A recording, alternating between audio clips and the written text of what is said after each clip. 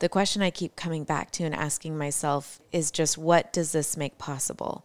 And this being limitations. I think we, in our culture, we focus so much on breaking out of any limitations, but actually life is about limitations. Whether it's the money you have or the network you have, or you have children, or you have a disability, or you have mental health challenges, or you have dynamics with your family, or whatever it is, it's like every day we have limitations. And instead of fixating on eliminating the limitations, I think moving instead into a space of, what do these limitations make possible for me?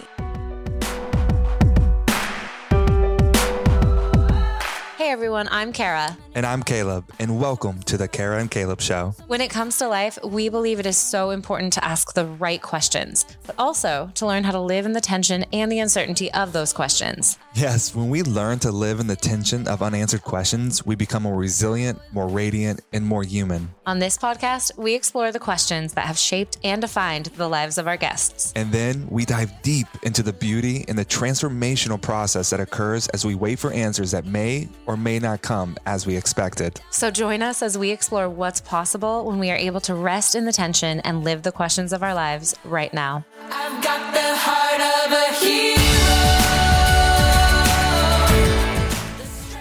Hey friends, I'm Kara. And I'm Caleb, and welcome back to another episode of our podcast. And if you've been here before, we just want to say welcome back and thank you so much for spending time with us. And if you're new here, welcome. We're thrilled that you are here with us today. And I'm so excited about today's episode. Right? That's good. I think sometimes for me personally, I can't speak for you, but for me personally, I forget just how brilliant some of our friends are. Yeah, we're surrounded by incredible humans. Right? In today's episode, we actually brought in our friend, Allison Trowbridge. Our dear friend. She's so amazing. And all of you men out there, she is single. She is. But you have to get through me first.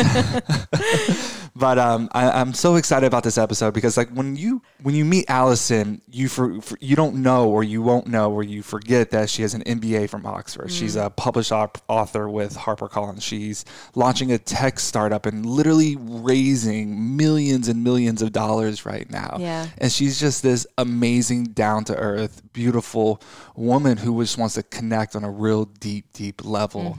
And I love that about her, and I value that so much. And I love this episode for so many different reasons, but I loved how she opened up about her imposter syndrome, right? When she's standing in a room, trying to pitch to all these venture capitalists and, literally trying to get them to send over and sign checks for millions of dollars. Yeah. And she's like, what am I doing here? I'm not qualified for this. Yeah. And then we talk about rejection. We talk about trusting yourself, building vision, learning how to pivot.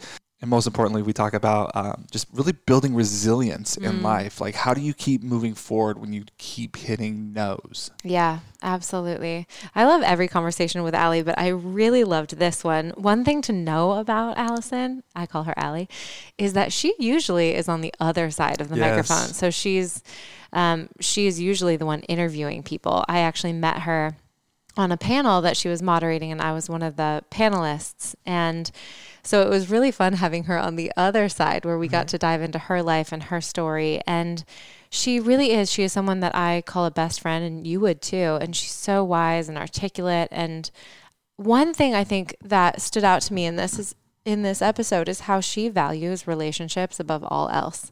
Like, at the end of the day, it's not about success. It really is about the relationships that she's building. And like Caleb said, today's conversation, we dive into imposter syndrome and rejection and resilience and themes that feel really pertinent to this time, where so many of us... Especially learning how to pivot. Yeah, so many of us are attempting to pivot and having to pivot. And her question, what does this make possible, was such a good question, especially for this time. And not just COVID. Yeah, not just right, COVID. Just anytime you face a rejection in life. Any shift in life, when things don't pan out the way that you expected them to play out, suddenly, what does this make possible? Yeah, just framing. I love that. Yeah, just framing your life to say, what does this rejection, or what does this no, or what does this failure make possible for me? So I loved her question. This episode is so good. You guys are going to love it. So if you don't know who Allison is, she is the founder and the CEO of Copper. It's a platform helping people gather in meaningful community through book clubs. She also published her first book, 22, in 2017 with HarperCollins and Thomas Nelson, while completing her MBA at the University of Oxford. Super casual. Very casual. Allison fell in love with the publishing world after witnessing a handful of books ignite the global anti-slavery movement, where she actually worked for nearly 10 years, where she led marketing and fundraising and international campaigns for the Freedom Fund, for Not for Sale, and as a partner at an impact investment fund called Just Business. That's all right. She also just launched an amazing podcast called Good Company with Caitlin Crosby, who is the founder of The Giving Keys. It's so good. It's such Their a great podcast podcast. is awesome. We could talk about Allison all day long, but we'd much rather you hear from her. So here she is, and we just hope that this podcast blesses you as much as it did us.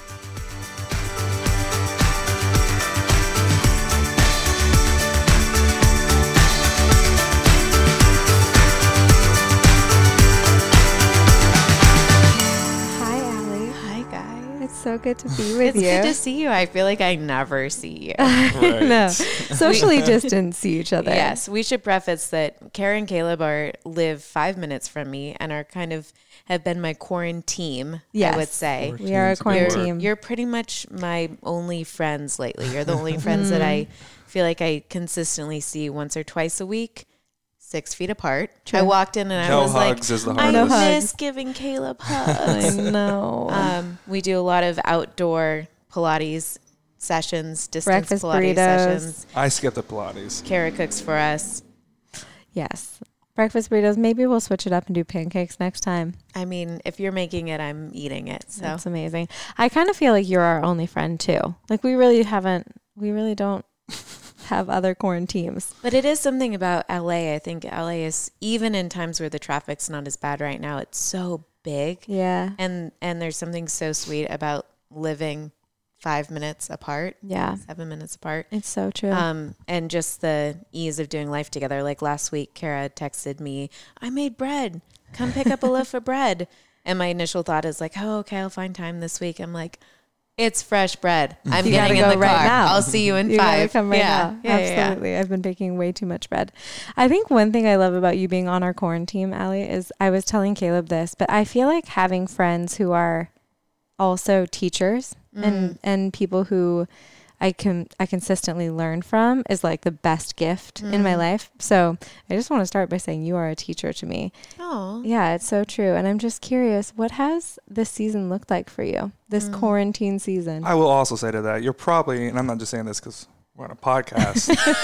He's going to brag but about you for yeah, a second. no, you are by far probably one of the most impressive people I've ever met personally. really? Yeah, just your entire, I feel like I told this to Kara not too long ago, like let me backtrack a little bit. One of the greatest compliments that I've ever received in life was when I was playing college football at West Point, and ESPN did a big series on me, and they were talking to my teammates, and they said basically like, you can't be on the field with Caleb and not level up.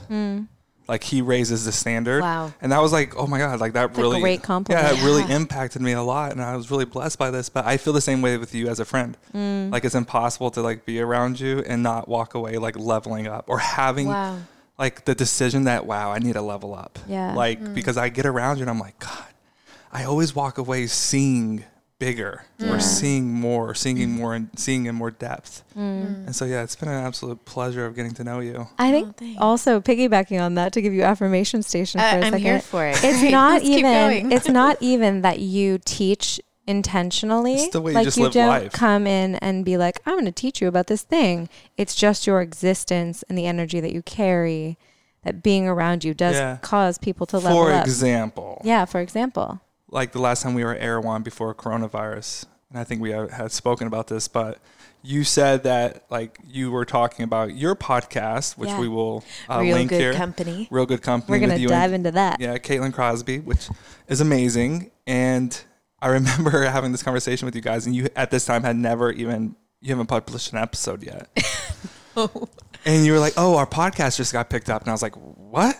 And I was like, kind of like shocked because I was like kind of in the ins and outs of trying to figure out what does that process even look like? How do I do it? Right? Yeah. We're like 10 episodes in or whatever. And granted, we're not putting that much energy into the podcast, but I'm like kind of holding it loosely. Like, what does it look like?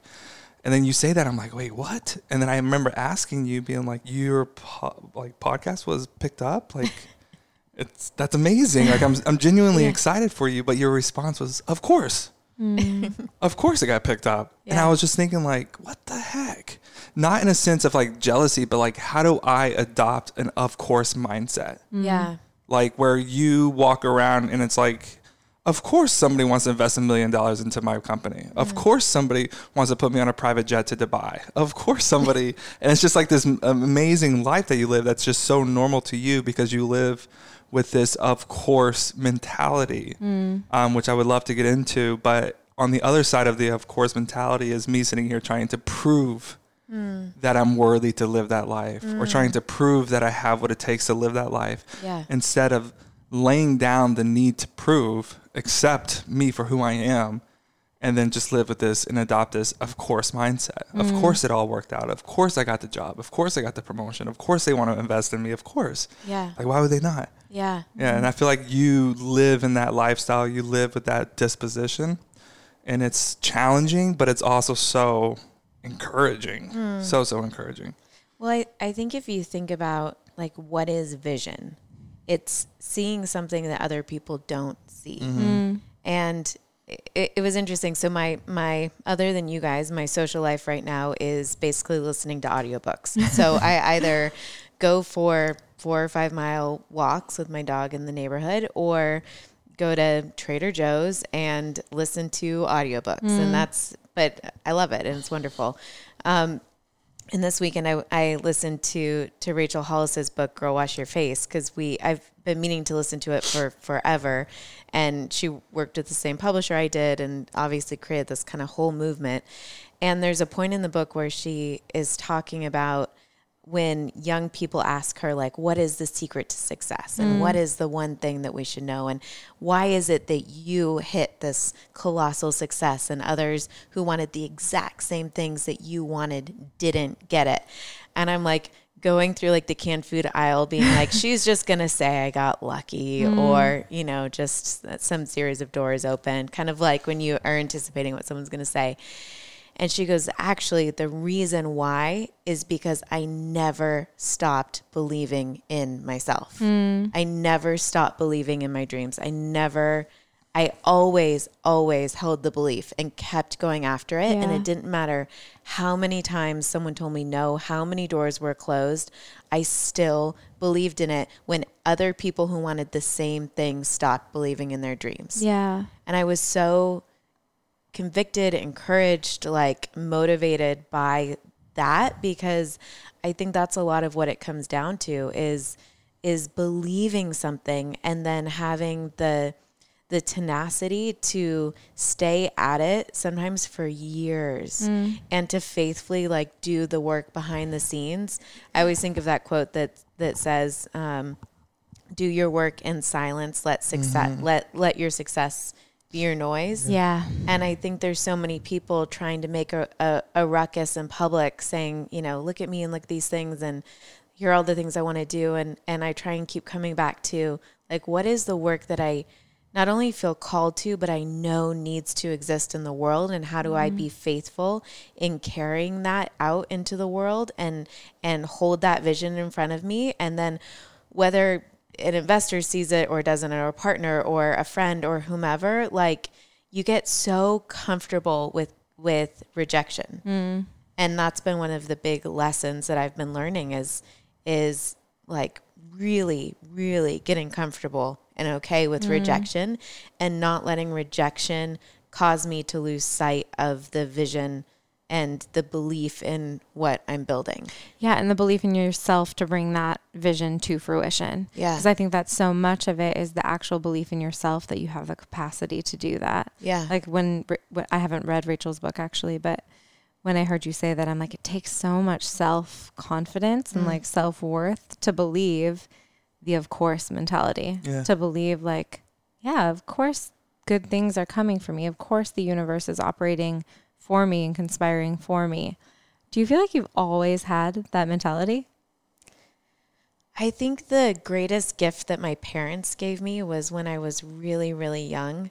So their parents had, at least for my mom, it was always like she dreamed of being an artist. And my grandfather told her that the most she could achieve in life was being a secretary. And so she better get really good at typing. She intentionally tried to fail typing class because of that.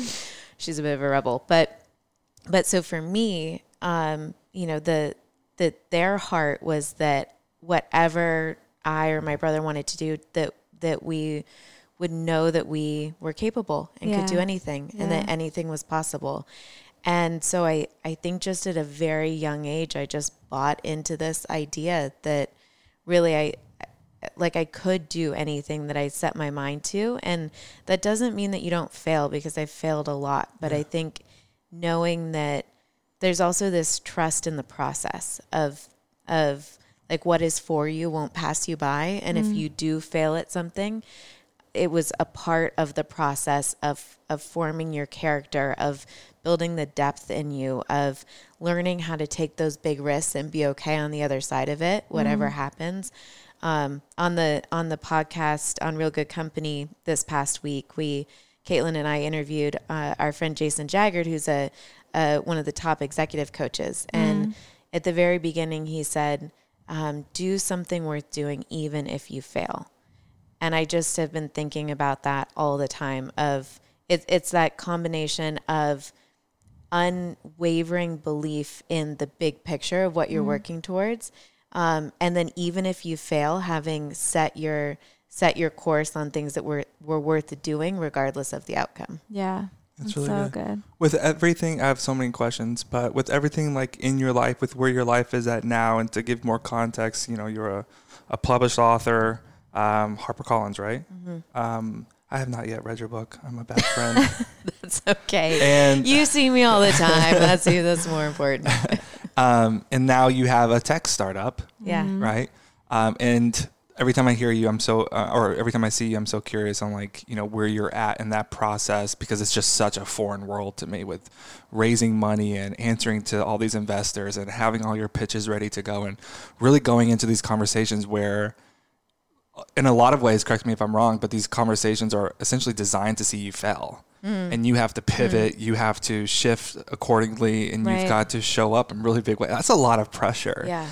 I have to, like, what's the driving force behind all of this that helps fuel that fire? Well, first of all, on the like rejection side of things, I tell myself all the time, no one owes me anything. And I think you can get really burnt out when you feel like your company or your idea or your vision is so good, and like, you know, and somebody doesn't see it or doesn't want to put capital behind it. And I remind myself, they don't owe me anything. And my journey and mission is to create value, and create value for people who have a real need in the world. And if I can do that and stay like laser focused on that as my true north, the capital and the opportunities and the open doors will follow. And I think sometimes people just get focused on getting to yes and feeling, you don't realize that, but and I've had moments of this where you feel this entitlement where I have worked so freaking hard at this thing. Yeah. I have earned this, and that's Nobody owes you. no one owes me anything. It's really good. So humbling. Yeah. But if I can create value,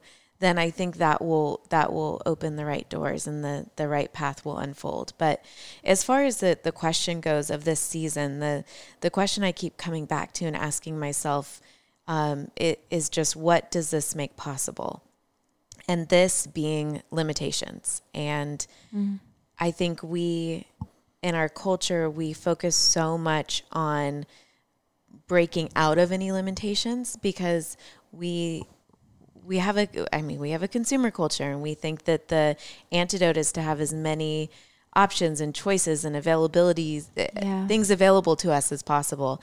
But actually, life is about limitations in whatever those are. If you, whether it's the money you have, or the network you have, or you have children, or you have a disability, or you have mental health challenges, or you have dynamics with your family or whatever it is. It's like every single day. I mean, time is a limitation. Yeah.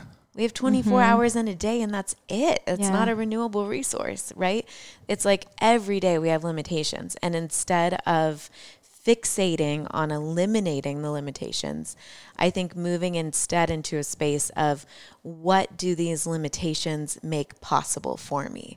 And I think being in this season of quarantine is such a, it's just such a profound example of that and chance to exercise that, because they're very specific limitations that we're all sitting within right now. And so rather than fixating on all of the things that I'm not able to do right now and all of the weddings and travel I'm missing and just the basic freedoms we're so used to, and, you know, the constant risk in front of us of the health risks of COVID and all of this, it's instead saying, okay, well, you know, what does it make possible? Like if I'm going to the grocery store wearing a mask and there's these like distances, that actually makes possible for me to be extra kind and intentional towards the teller and to really connect with them on a human level and ask how they're doing.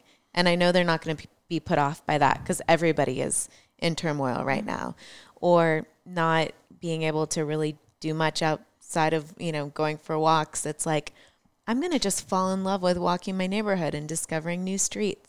And I'm going to listen to so many more audiobooks and make my social time catching up with friends that I haven't talked to in ages, or meeting friends like you to go for walks together. And We did a beautiful walk the other day. Oh, I know. Yeah, that neighborhood is like, it's just magical. that is the thing. It's I a, love LA. it's like a slower existence in Yeah. the world, and even in walking, Yeah. because it's our form of exercise. We're now noticing homes that we've never seen before. Totally. Noticing beauty and noticing flowers and smelling jasmine. And I remember walking or driving home from that walk being like, I noticed things Yeah. during that walk that I Yeah. wouldn't have. Yeah. Yesterday I spent an hour on a Saturday evening trying to teach myself Claire de Lune on the piano. And I think we talk a lot about this idea of FOMO, and that's eliminated now because everybody's missing out, right? But beyond that, I think I always have these like undercurrents of guilt of I should be doing something else, or I should be doing something more productive, or three.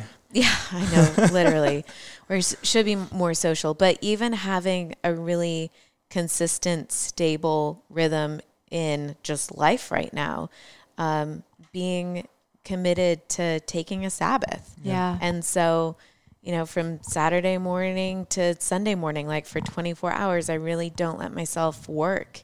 And I do awesome. my best to try not to think about work. Because especially right now, I think I'll go into my office for 12 hours some days and not leave. And it's, you know, but also finding a lot of joy in work. And so there's just been this very simple contentment that's arising during a time where I feel like there's so much existential uncertainty, both for the world and for, I mean, this is the worst time to be building a startup and launching something and raising money. And so I feel so vulnerable in that sense, but also just learning how to be really safe in my own skin, in my own home, and finding just joy and happiness and contentedness there instead of always feeling like, you know, I'm somehow missing out on something I'm supposed to be doing. Right. Yeah, so good. What I love about the question, what does this make possible? And that translates into everyday life, especially for Everyday you, life. Yeah. where I'm seeing like if you are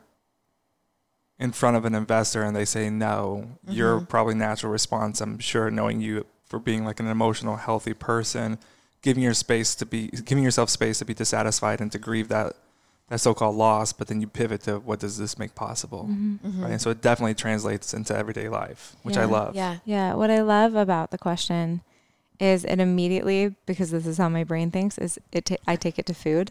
Like, I'm like, what does this I make love it. possible? Yeah. Because my big love with food is teaching people how to be really intuitive with what they already have, Yeah. as opposed to thinking like I have to go out and get these ingredients. And again, that translates to such a bigger theme in life. Like we always think we need more to make something happen. But the reality is we actually probably have everything we need right inside of us and with us.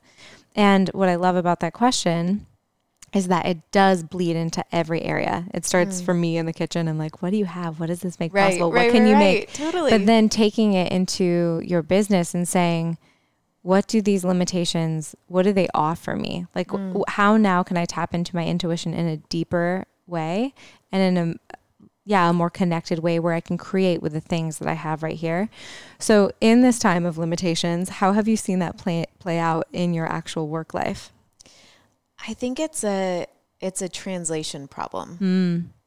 Like if you are taking big risks in your life and in your work, you are guaranteed to fall on your face.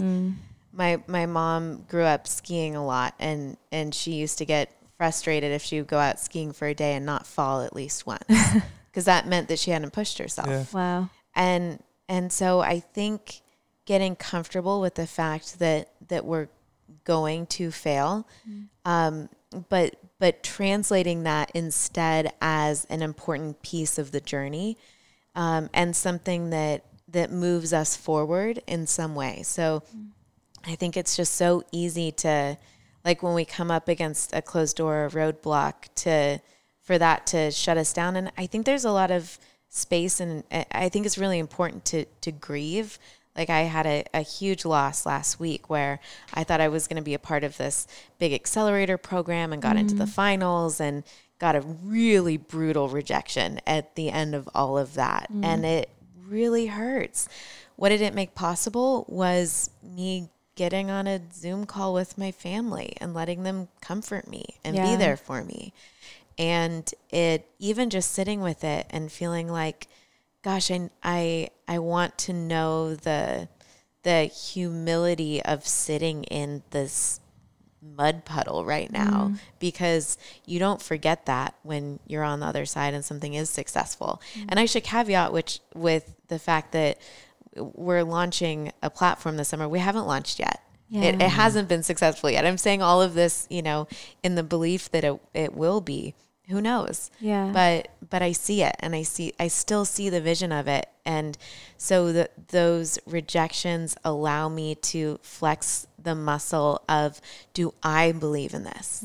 If that person who I really admire rejects me, can I learn how to actually grow in a different kind of strength and use a muscle I wasn't used to using to actually say, no, I believe in it that much more. And I should caveat that with, this entire company has been the result of feedback and people speaking into it. And early on in the process, like sharing the concept and idea on the deck with people I really admired, and having people like say it won't work for this reason and that reason and that reason. And really sitting with that feedback and having those like dark night of the soul moments of like, oh my gosh, they're right. Yeah. It's not going to work. I need to rethink the whole thing. And so it's all this kind of divine dance of taking what's good and like extracting the gems from that and applying them to what you're doing as part of a refining process, and welcoming the failures and the hard moments as part of an enriching, is that a word? Yeah. Enrichment process for what you're doing, instead of just seeing it as straight rejection. I also think it's helpful as someone who's a writer, because anytime something bad happens, as my mom will say, like, oh, it's good content for the book, honey, but it really is. I'm like, I always remind myself, I'm like, I want to live a great story. Yeah. And we were talking about like the Lord of the Rings earlier, watching that trilogy. I'm like, no one wants to read a story where the hero sets out on the journey and it's like, and here's this green pasture, and here comes this stallion for me to ride along, and oh, there's the lovely elfin princess, and she will guide me along the way. It's like, no one is going to watch that movie. Yeah. No one's going to read that book. And so I want to live a life that makes for great content, because I actually took some big risks and had some big failures and kept going towards the dream despite that. Yeah. It's so good. Take me back, if you have experienced this, but as I'm assuming, don't let me put words in your mouth, but as a woman CEO, in a lot of the ways, you are a trailblazer in and of yourself. You're opening up doors that otherwise doors just you're kicking down doors, right? Which I honor so much, but I can't help but to think there have been certain points maybe early on in your journey that you've stepped into the room and then that inner narrative, that inner critic says, what are you doing here? Yeah. You have no right to be here. You should not be here. And something that I've always dealt with is like, if the narrative is like, if people really knew the truth, especially like when I moved to Canada, I could walk into a bar and tell people I'm a West Point graduate, I'm a former Army officer, I'm an NFL draft pick, but they have no idea that I'm sleeping on a floor and I have $200 in my bank account. Right. So there was this underlying fear, like, shit, if they really know the truth about me, they wouldn't see me for who I really am, or they wouldn't accept me for who I really am. And that scared the hell out of me. And that's really called imposter syndrome. Totally. Right. And so I'm curious if you have dealt with that imposter syndrome, because I feel like whether you are a CEO of a startup tech company that is lobbying to pitching to, these multimillionaires to raise capital, or you are a single mom at home trying to start your online business and blog about organic diapers, right? Whatever it might be, like imposter syndrome doesn't discriminate. Yeah. Totally. How did you navigate that? Oh, totally. And I've always lived with imposter syndrome because I'm nobody from nowhere. Like really though, I'm like not, and I remember once early on in my 20s, I had like one of the most successful days of my career, and having a boss say to me, well, sometimes you just get lucky, right place, right time. What was the job? I don't want to say. It was like a very big moment where I was like mountaintop. Gotcha. And had this boss make the comment of like, well, you got lucky, kind of diminishing, like, you're young and you just had a door open for you. And I really had to sit with that and be like, no, I worked my tail off to make all that happen. And yes, we get lucky and doors open for us, but it's a lot of like all the decisions we make to find the doors and knock on them and walk through them or break them down, or, at every point. I do remember at one point I was in my late 20s, I was a partner in an impact investment fund for a number of years. And it started as like a really like very humble beginnings. And the founders of it had asked me to do some like marketing work for them. And I said, don't pay me, just give me equity instead. And then the whole thing ended up really growing. And I was like a partner in it. And I fast forward a couple of years, we ended up having a number of other people invest into the partnership. And so at that point, there's like a dozen partners. And it's basically all older men who've like had successful careers and are like retired now and put capital in. And I'm like, and me. And I'm like the only female, and I'm like in my 20s, and, like ultimate imposter syndrome moment, right? And we're sitting around this board table analyzing the investment opportunities for the partnership, and I had this moment where I'm like, just speak up, I know, I just kind of had where you cross that threshold, and I'm just like spitting out all my insights and just like showing them how I see the world, and I just had this moment looking around where I'm like, I actually have a real asset here. Yeah. Because they don't know how young women think. And they're wanting to they're investing in these consumer products, and just realizing like I have a perspective that they need. Yeah. And rather than try and like sit back or say I don't belong here or say that their perspective is more valuable than mine, I'm actually going to see that difference as an asset that is what equips me to be sitting here right now. Yeah. That being said, I also, there's always a tension, right? And the flip side of it is that I think as the millennials we are, sometimes we can have a little bit of that entitlement of like, I'm just going to break the door down and here I am. Yeah. And I do think there's something to be said that older generations have learned of like really like putting in the work and the years and earning your stripes. And so in those same conversations where I felt like I was learning how to own my voice and my perspective, I also realized that there were parts of the conversation I felt like there was a language they were speaking that I hadn't learned. Yeah. And it wasn't, my reaction wasn't, oh, I can't do it. My reaction was, I need to go learn. Yeah. Wow. I actually have more of an education that I need and more learning I have to do. And so that was a part of the inspiration years later of going and getting an MBA because I was like, I know I have a really good intuition here, but I also know that, there's a knowledge base I want to have to really equip me. And so it's a combination of those two, of like the humility of like doing the work and then also the just ability to lean into your unique perspective, whatever it is. And I do think, last thing I'll say on this is that I think our weak points and our failures are a part of our credibility. So I think explain that. I think it's like, gosh, being a broke writer to a broke student to now a broke startup founder, it's like, can get a little discouraging, but I'm like, also like I have had to scrape and hustle for like every single dollar that's come in the door. And I've had to figure it out the whole way. And like, nobody's just, and so I think there's an imposter syndrome of like, oh, I don't have the resources to pull this off, or I don't have, I haven't helped start one of the top tech companies. And so maybe I'm not qualified. But then I just come back to like, that scrappiness is what qualifies me. The fact that I come from human rights and the publishing world, like that qualifies me for what I'm doing.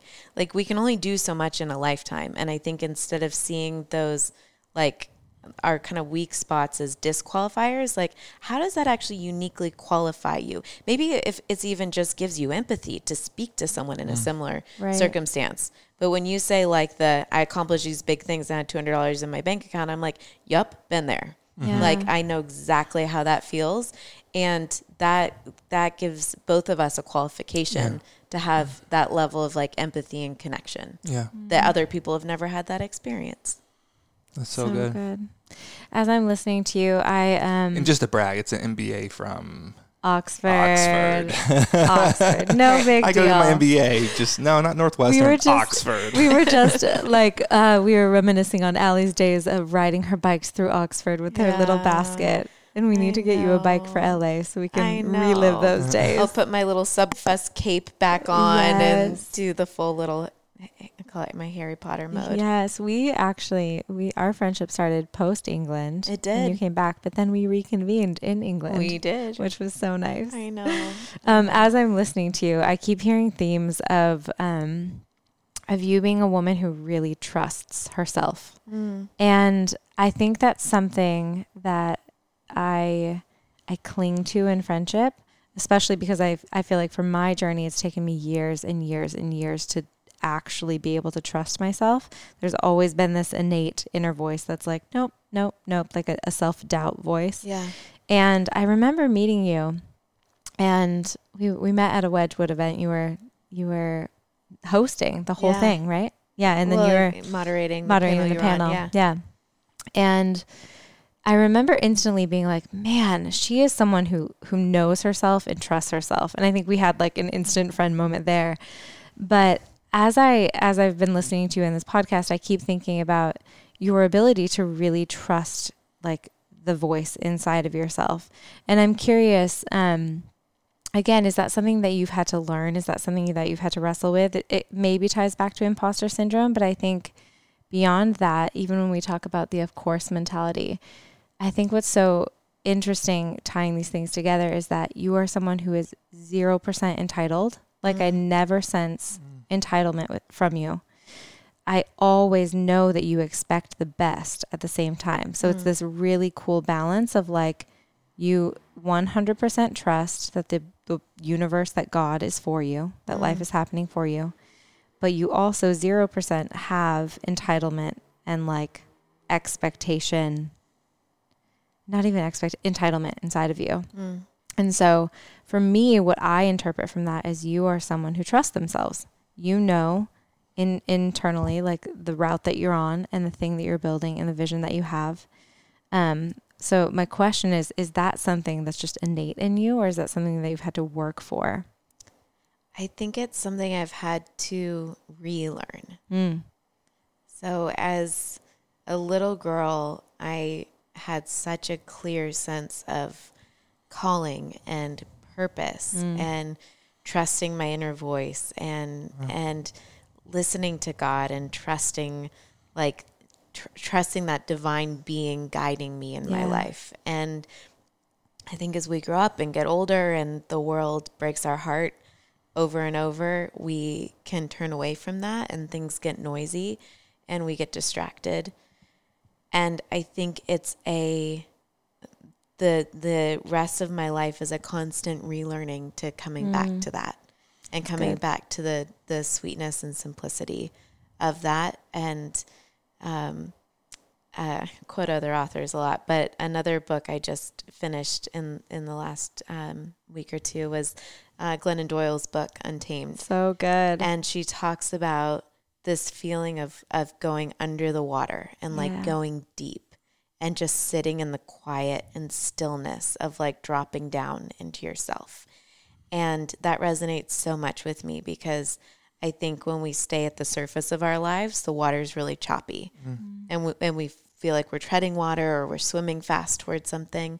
And if you really want to hear and listen, you have to actually go under and go deep and get really still and really quiet. And sometimes that can even be a physical process of finding the places in your life where you can do that. Maybe it's sitting in the bath or going for a walk or standing in the shower or laying in the dark in the early morning. Like, where is that place, that space? Maybe it's staring out at the ocean. Yeah. But I always try and kind of keep locations in my mind that I can go to, whether physically or just mentally, where I feel like I can really hear and get clear, and knowing that that's always available, because I have been the beneficiary of so many wise mentors and friends in my life who have spoken into what I'm doing and the work that I'm doing. But sometimes those are at exact odds with each other, or they're very different perspectives on something. And so I think what I am learning to do is to take all of those inputs and then to be able to like go deep and sit with it until I have that moment of clarity of I know what to do. And when it comes to being a leader, we also, I think so often it's just the ability to make a decision and trust that decision. And if it was the wrong decision, to own up to it and apologize for it. But the more that you can learn how to go into your intuition and trust that, the more you can make a quick, determined, calm, confident choice. That's really good. You said as a child, you've always known, like, you've had a purpose, whatever it might be. Would you say, one, that your marching orders in life have been clear? Because to say, like, I've never felt that my marching orders are clear. And I really do. I was kind of expressing this to poor Kara.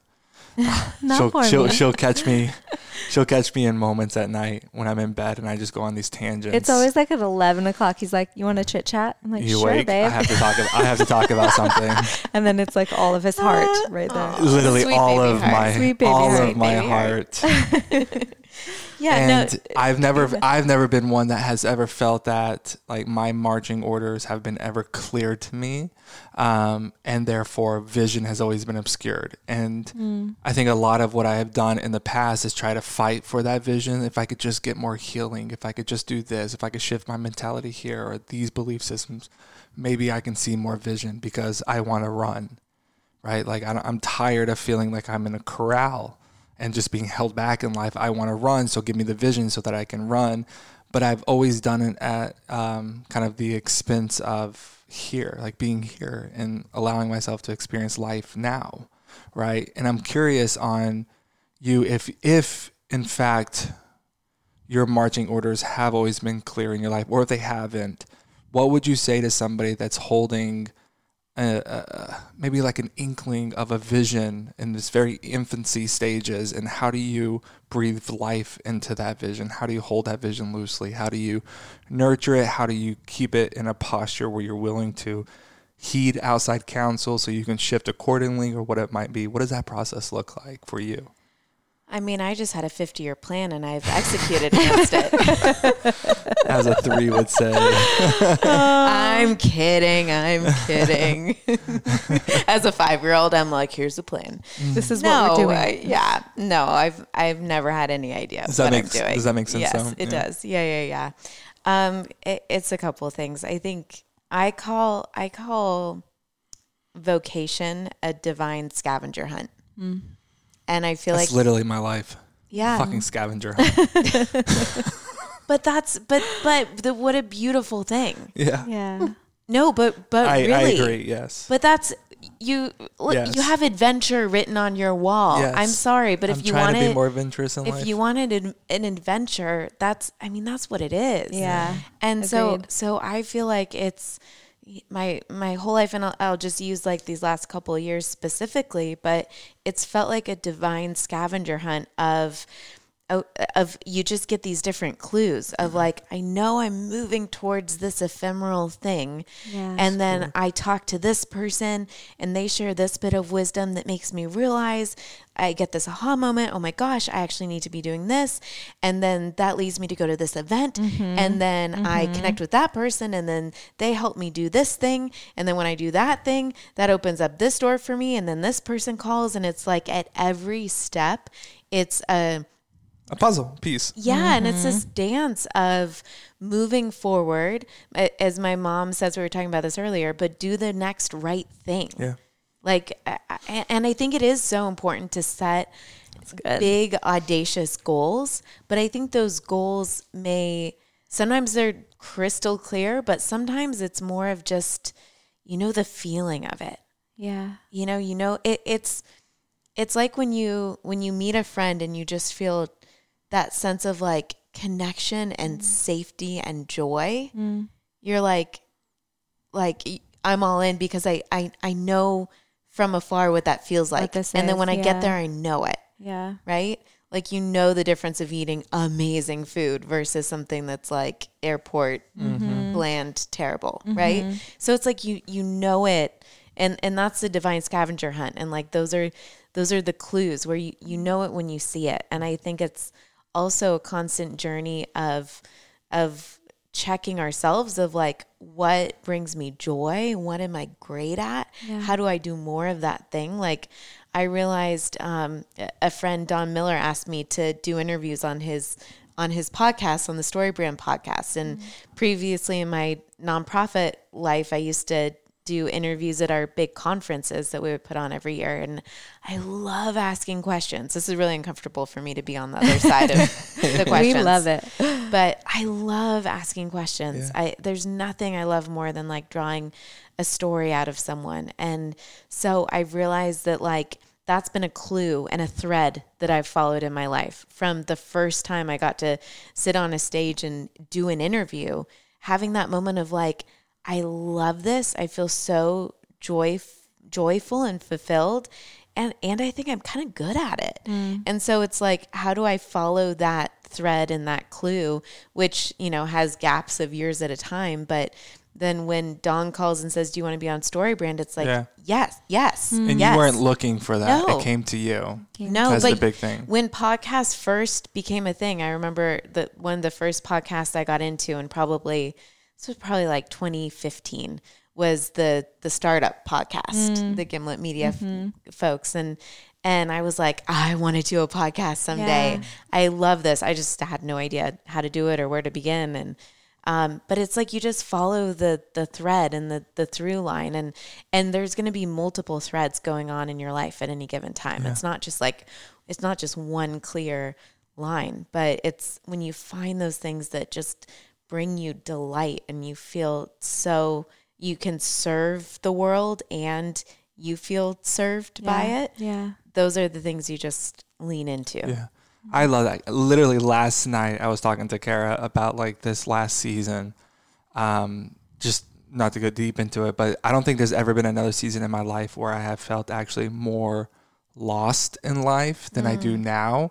But it's been interesting because it's really good. But I told Kara, I was like, Kara, like when I look at my life in the last, maybe 6 weeks since the quarantine, really 8 weeks. 8 weeks, but it was about 6 weeks, 2 weeks in. I was like, there's this happened, and this happened, and this happened, and this happened, and this happened. Totally. And now, even though like as a singular event or experience, it doesn't make sense. But paired up with this multitude of experience, you're like, oh, this is the story. This is the narrative. It's a tapestry. It's 100% a tapestry. You're seeing the backside of it, and it's a mess and knots and threads. And then every now and again, it kind of flips around, and you're like, yeah, like it's a picture. I see it. Like Totally. I get it. And I think the older we get, the more that we learn to trust that process. So Yeah. much. And trust Not the even the knots older and that we get, the threads more that and we're absolutely. the more experience that we more get. experience. Yeah. Yeah. One other thing I will say on that too, I had a moment this morning where I was in somebody's story on Instagram. She posted like 30 would you rather questions, just like a cute, for her fan base to be like, would you rather, do this or do that? And a lot of them, it was so interesting because you click on it and then you see everybody's responses. And there's so many that I just started feeling like some of them are silly, but some of them I was like, this is so profound because it actually makes us realize what we think we want and what we actually want are actually quite different when you put up the would you rather. So it would be like, would you rather live in this gorgeous, massive dream home alone or live in this teeny tiny apartment with all of your loved ones? Yeah. And you're like, duh, all of my loved ones, Speak for yourself. Like alone. But I will say to that, like, if you were to ask me, like, what I think I want right now is to have like this online brand where I'm launching courses and coaching and all this stuff. But what I really would want is to be wandering throughout Ireland right now and traveling the world. Yeah. Right? Like, it's like, whoa, wait, that's what I really want. This isn't what I really, like, immediately that's what I went to. Yeah, totally. Where it's like, oh yeah, that's what I actually want. Yeah, and sometimes I try and just as a mental exercise, like peel back the layers on my goals. So I think it is really helpful to set like clear, articulated, like maybe it's a financial goal or a business goal or some sort of like personal life relationship goal. But then to peel back what is the thing under the thing, right? Yep. So maybe it's like, I want to sell my company and be a millionaire. Okay, why? Yeah, what does Is it it represent? actually because you want all that money in your bank account? No, it's because you want financial security and the ability to care for and provide for your loved ones. And then when you realize like that's the thing you really want, then how do you lean into that so that whether or not you hit the knock it out of the park thing, you actually know like the meaningful thing on the other side of it. Because if you become the millionaire and you have no loved ones left to take care of because you burned all your bridges and you have no financial security because you're, you now are so overextended on all of the vacation homes you've bought, you actually didn't achieve any of your goals. Absolutely. So it's like knowing the why beneath it. Yeah, it's so important. And I think when we can like double down into whys that are kind of those just simple, like wholesome, life-giving things of like, I want to be known. I want to have like loved ones to do life with. I want deep friendships. I want like, I even was, I'm starting to do a little like tinkering writing on the next book. And I was writing the other night, just like, we think that we want to avoid the struggle, but the struggling together is what actually allows us to connect with one another. And all we ever wanted was the connection, not the success. Yeah. And so it's a myth to just think you want the success, because if you have the success and no connection, there's no satisfaction in it. That's so good. I can trace that back to so many big moments in my life with understanding, because I remember, to elaborate on what you said, back in like 2016, I think, when Maston Kip, who came out with the book, I think Reclaim Your Power or whatever. And he is like, was one of the, I think I would maybe, well, he was the first person that I experienced that really was talking about trauma and healing emotional trauma. He was like, we never set a goal for the goal itself. We set a goal for what it represents. And so like, even when I look at my life and it's like, oh, it was never about the NFL. It was about power. It was about significance. Wow. Yeah. Right. And so it was never, so that's why I could even make it into the NFL and still feel so empty Yeah. and not, exactly. and not have what I was Perfect truly example. looking for in Yeah. my life. Yeah. But then even like when I look more closely related to where I'm at in life, it was never about like building a clear vision as much as it is my deepest desire of being understood in life. Yeah. If I have a clear vision, therefore I could be more understood in life. And then people know what you're for. And then people Yeah. know me and I Yeah. feel more known in life. Yeah. Right. And so like that's been like why I put because it's so easy to put such a demand on the things that we're trying to do in life to be something for us that they were never supposed to be emotionally for us. Right. It's like dating somebody and it's like, oh, I want to date somebody because they represent love. Yeah. Right. Now I put a demand on you to be the love for me that I'm supposed to give myself. And Yeah. Yeah. that's the formula to a codependent relationship and clear sign to Totally. a failed relationship. Right. Yeah. Yeah, and it's why it's such the classic model of like spending your whole life pursuing something Yeah. and then you get it and you feel empty. Absolutely. It's because Yeah. you were never pursuing that thing. You were pursuing something greater and truer that's beneath it. But because you couldn't know and see that and articulate it. And what I would put forward is that if you can really drill down into that thing underneath, Yeah. I believe that that's available to you today. That's it. That's good. And that's how you can have so much joy and happiness. And I think a lot of the contentment I feel right Yes. now, where so much of my life is uncertain and risky. And I feel like I'm constantly failing but I feel so much contentment Yeah. and joy because those deeper things that are under the thing mean that whatever the outcome is, I'm okay. Because you have it now. You have it. Right. And that's why I feel like, to go back to Master Kip, it's so good because it's like, oh, if I'm pursuing football because I'm looking for significance in life, the question that would really behoove me to begin to ask is, when did I first lose this significance and how do I cultivate this significance within me now? Yeah. Because if I can do that now, it's going to help me reduce my aimless pursuits or my very ego-driven pursuits of trying to do big things in life, all in the name of trying to really find significance that's been with me this entire time, but it's been buried beneath mounds of emotional trauma. Yeah. So if I can heal the trauma, find what I'm looking for, therefore I cultivate it within myself, and now anything I do, I have it with me. Yeah. I'm still on that journey. I haven't figured this shit out yet. Working on it. on a like really sweet, simple level is like just a kind of fun exercise to try. I was telling Kara this morning, I went down the rabbit hole going through my Instagram from a few years ago when I was at Oxford and just like letting myself go into all of those old memories and all of just so many stories and experiences and like playing them all back.